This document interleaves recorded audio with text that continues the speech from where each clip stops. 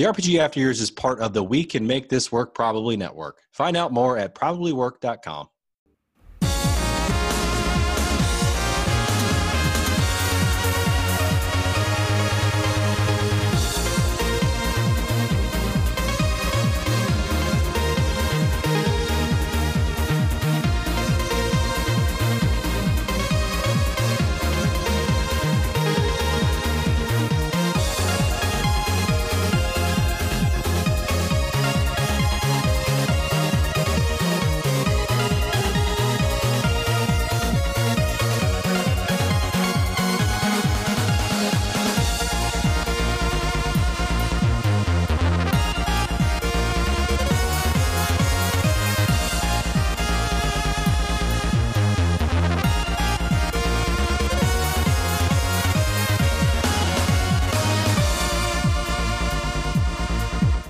Welcome to the RPG After Years, your weekly show covering all things RPGs from the past, present, and future. This is an extra bonus mini-sode for the Phantasy Star 4 RPG Club. Or maybe I'll just decide this is episode 129. I'm kind of winging it. I'm your co-host, Scott. And I'm your other co-host, Rich. The time has finally come. We are going to be kicking off the Phantasy Star 4 RPG Club with our first meeting about said club. We're going to be covering the beginning of our space exploration up to the wreckage area. So, you ready to get into it, Rich? Yeah, let's do this. All right, everyone, quiet down. All rise. We're here today to bring to order the next session of the RPG Club. All in favor? All opposed? And looks like the ayes have it. Then let the RPG Club commence!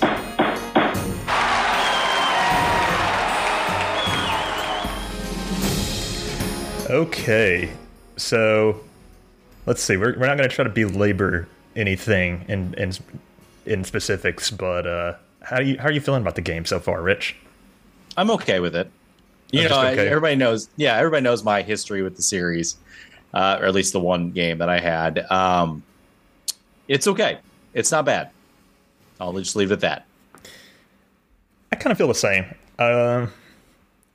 My fears are a little alleviated because I was worried this was going to be too retro and old school for even me. But I'm generally having a good, decent time so far. I'm not having an amazing time, but I'm not disliking it either, if that makes sense. Yeah, that makes sense. The battle systems are more fluid than I expected. I think like the cutscene stuff is really cool. Like it seems like a lot of effort and care went into that. Yeah. But otherwise, it's pretty classic. Almost Dragon Quest-y style battle system. Do you have like a favorite character or anything like that yet? Or no, they're all pretty bland to me, to be honest. Yeah, I like Alice. She's kind of a boss bitch. Yeah, she gets what she wants, and you don't argue with her. So I do like that. Yeah, I do like that in a woman. Yeah, I'm trying to think of other things. I really hate that if you press the A button, no matter what you're doing, that they stop and say, "There's nothing here." Yeah, that's annoying. Yeah. She's like, "Why? Quit wasting time." I'm like, I didn't mean to do it. Yeah. I also maybe this is just me, but I really hate how like when you run or walk into a wall, instead of just stopping, they go sideways. So I'm like constantly trying to check something, and then I run against the wall and it go completely away from where I am. My other favorite thing about the game so far is checking the kitchens in all the houses, because Chaz always has a comment on how clean or dirty the kitchen is. So kitchen watch. Nice. But yeah, you don't really need to check a lot of stuff because you don't get anything from it typically. So anyway, oh man, I'll be honest with you, Rich. This the stuff here I've copy pasted from my wiki because I don't really remember a lot the specifics of what actually happened. So. Well, I do in bullet points. I mean, not a lot happens in this section. It really doesn't. So when we get into this, it's going to be kind of quick, guys, just so you know. Not for the sake of being quick or anything, but it's just there's not a lot that happens in this section. Yeah. Towards the end of the section is when things start to pick up a little bit. So, yeah, that's basically it. Yeah. So the setup here is basically the main character is Chaz, who's kind of like this bumbling, not idiot, but just like that archetype, I guess. Correct. He's new. He's a new hunter. Right. If I remember correctly, yeah. At the beginning of the game, Alice, who is a seasoned hunter, she kind of like promotes him, like, "Hey, you're full partner now," which is cool for him, I guess. The game takes place in a world that used to be some kind of like paradise, but has since fallen into like the world is dying. Everything's kind of fucked, and people are just doing their best to get by, basically. Yeah. So the game starts with you go into this academy where a lot of smart people are raised, and basically there's a monster that has appeared, and it's appeared in the basement for some reason. Naturally. And, yeah. You meet up with the principal, who seems very suspicious.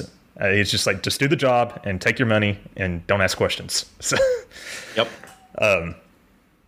So you go into the basement, and Alice thinks this is kind of weird because monsters shouldn't be appearing inside buildings. Like, what the fuck? You also meet another character, Han, who is is he a student or a professor at this place? He is. I think he's a student under the professor of some other Professor Holt. Right. Thanks. I forgot about that. And he wants to tag along with you to see for himself what's going on. Is that right? Yeah, basically. Well, and because his professor's gone, he's missing, so he's trying to figure out why. There's this running gag where Alice keeps making him pay for their services over and over, like at every turn. It's pretty funny. So, anyway, so you go down into the basement and you find. By the way, I do like the monster designs. They're very like creepy and off-putting. Yeah. The first boss is this thing called a xenophog, and basically you find that apparently they've been like growing the monsters in the basement, and at first you think it was the headmaster that caused that, but then it turns out that there's this bad guy named Zio, like very villainous looking, that threatened him, basically that he would turn the students to stone or something. Is that right? Yes, and he's like, stay out of Burke Valley. Don't go in there. Stay out of that. That's my area. So apparently Burke Valley is a part of the problem as far as where the monsters are coming from. And Han convinces Alice and Chaz to accompany him to go check it out and try to figure out what happened to Professor Holt, but not before having to turn over more money. So, yep, all about that money. So the next section is pretty basic. You get to this town called Zio, or not Zio. So you get to the town Zima, and basically that's where Professor Holt was supposed to go. But when you get there, find out everybody has turned to stone. So that's shocking to everybody, and they're trying to figure out. Well, Alice remembers there is a cure for it. It is called alshaline. Something like that. Is what, yeah. So basically, it's only attainable in a Motovian village, so it's down south from Zima. So you basically just go straight to this place. You find out that that town is actually destroyed, and you meet another guy. Who is that? What's that guy's name? Rune? Rune? Yeah. Blue hair. So I'm actually getting into your Rune is there. And he's just Rune? Like this, he's kind of like this proficient sorcerer, right? Like he's actually, and he insults Chaz a lot, like his intelligence. Bitch. Yeah. So you find out that village is gone. It's been destroyed by Zio. Then you're not really sure, like, okay, what do we do? So Rune's like, there's a place that you can go. There's a native place that's there that has it. So you make your way up through there, but you actually stop in a town for Han's hometown, and I'll let you take that over. Right. So you kind of learn some of Han's backstory here. Apparently he's actually like a pretty famous person in his town. Like he made something of himself more than anybody else kid from that town. Yep. You kind of meet his family. Some people think Han's the greatest thing ever. Other people are like, how dare you show your face for some reason. He's engaged. Yes, you meet his wife. Yeah. I think it might be fiance. I think you're right. And then that's just shocking to Alice because, like, they're just like, wait, you're somebody cares about you. But yeah, so for some reason his dad's not proud of him because of the academic career. He's been disinherited. And yeah, you just kind of get some backstory on him here. Yeah. But then it's off to Tono, right? Yep, you go to Tono. So there's natives in Tono. So Rune takes out some of the rocks using the magic. So basically unblocks it, and you make your way through the dungeon. It's a very frog cutting the cliff in half moment. Yeah, basically. Then you get to Tono, which is just it's a village elder, a village of like beast people. You actually go find grandfather. They look like Venonats, if like a Venonat was a humanoid. Oh yeah, that makes sense. Grandfather Dorn is the head of this place. Rune knows him. Those two have a history with each other. So basically they, make comments. Apparently Alyssa knows that guy as well. And he makes some weird comments about Alice, and Alice punches him. He is appropriately punished. Yep. So after a few discussion of everything, they talk about, where this Asheline is. There's another person that's there. I think it's the grandson of Dorn. Gyriz joins the party and guides them to the storehouse where Azaleen is, which is weird why this storehouse is like full of monsters and it's like deep underground. Why not just have it like, oh, it's behind us. Here you go. Yeah. So while you're doing that, Grandfather Dorn and Rune run off. They do their own little thing. Not really sure why. They then, after they make their way back to the village of Zima to basically turn everybody back to Unstone. And it happens as soon as you enter the village. Like, you don't have to talk to anybody to do anything. It just happens. Nice little cutscene happens. They talk about it. Once everybody's done, Gyriz decides that he's going to join the group to avenge his friends and family that were killed by Zio, because that village was actually just there because they had to be there because Zio killed everybody in Malcolm. So he wants his vengeance. Right. As that happens, there is I'm trying to think here. I'll let you talk about this next part. Okay. So you get back to the village and then you unstone everybody, and it looks like everything's hunky-dory and everybody's happy. They're like talking about splitting up and all that, but then suddenly an explosion. So you go up to investigate, like, what the fuck happened? Why did it explode? You get to Birth Valley. There's a monster called an Igalanova. It shows up to terrorize everybody. So you defeat that, then you go into Birth Valley, and then you find Professor Holt's team, and they're all injured. And they said that the professor is gone inside. So then you go inside the cave as well to try and save Professor Holt. Yep. Like I said, there's not a lot that happens in this section. This is where this part the story really kicks off, basically. This is the Primarian escape. So they're going into the structure that's inside this mountain in Birth Valley. It's high tech. It's like being ran by robots, and you got some dungeon stuff. You eventually find the Professor Holt. He's been saved by this thing called Rika, a Newman, which is hinted that Chaz has formed an intimate crush on the attractive young girl at first sight. So Chaz is being a creeper. They then go through that with Rika, and they find an artificial intelligent database called Seed.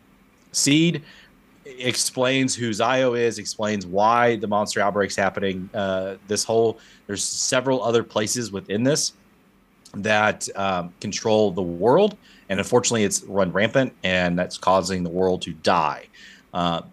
Seed and Rika inform the party they can stop the monsters by shutting down all the control systems, including Nervius, which is the central control system of all Matova.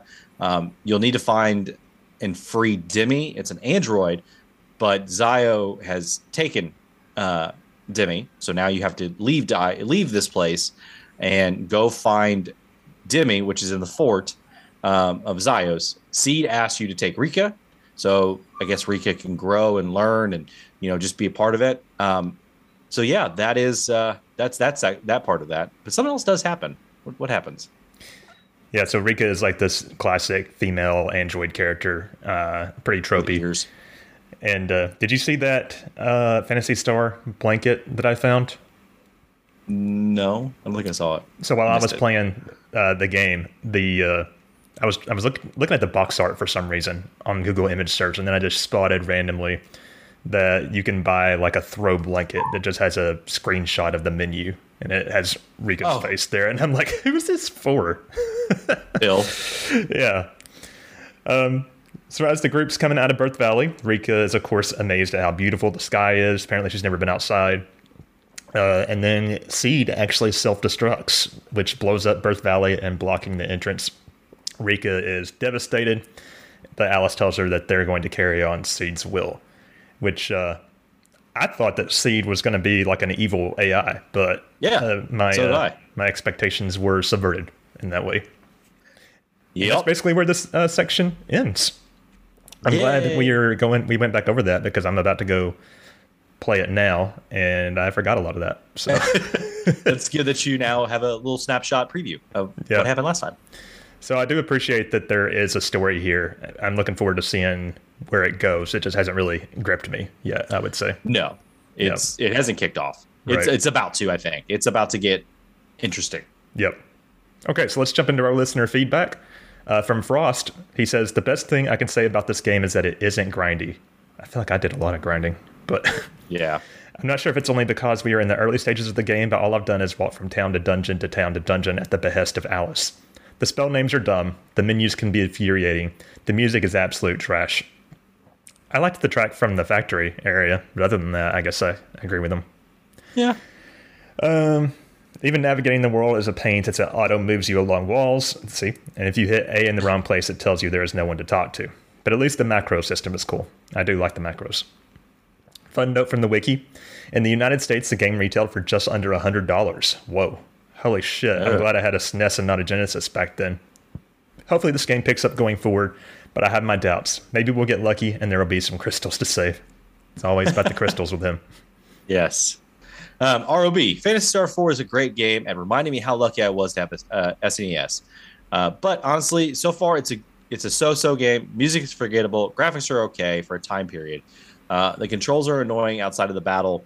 So sue me, I hit the wrong button. I don't need a dialogue box every time. Yes. Spells and items could be renamed for something slightly resembles what they are. Highly agree because it's stupid. That would be nice. Yeah, the cutscenes are cool. And I like the comic book style of them. The story has potential. That characters are okay. And I do like the old school battle system setup. So fingers crossed the game gets better. Agreed. Seems like we're all feeling about the same. Like we don't love it. We don't hate it. Yep. JS says, the lack of polish on this game really makes you appreciate what contemporary developers were able to do in RPGs on the SNES. Mechanically, this feels like a NES Dragon Quest with better graphics. I can see that.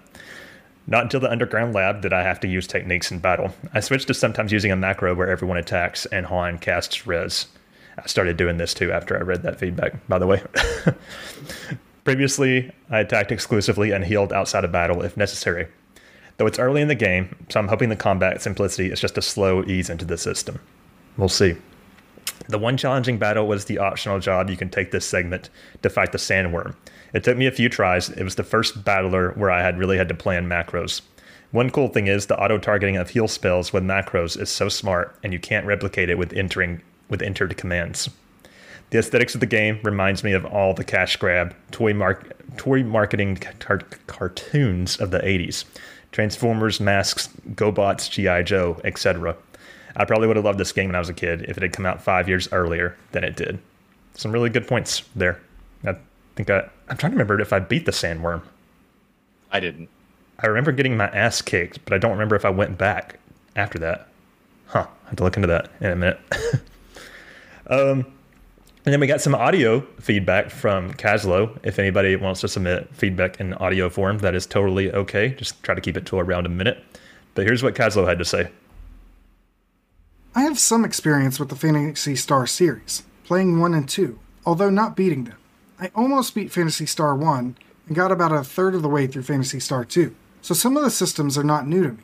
Of the games I've played, however, this seems to be the easiest so far. Phantasy Star 1 required a lot of grinding at the start, and Phantasy Star 2 threw you into terrible dungeons early on in the game. Here, however, Everything seems really well balanced and straightforward to start.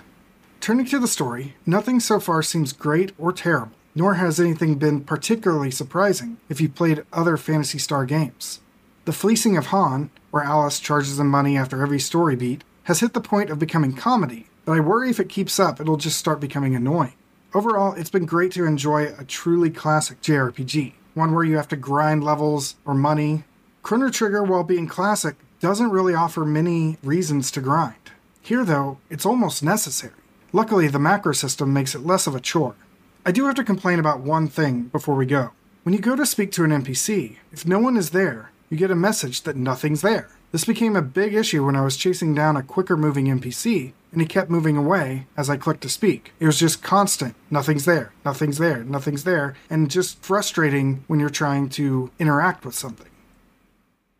I agree with pretty much everything he said. But yeah, I did too. I think that's all we've got on this RPG club. Are you ready to convene that for now, Rich? Yeah, I'm looking forward to seeing where the story goes and if it gets a little interesting. Yeah, me too.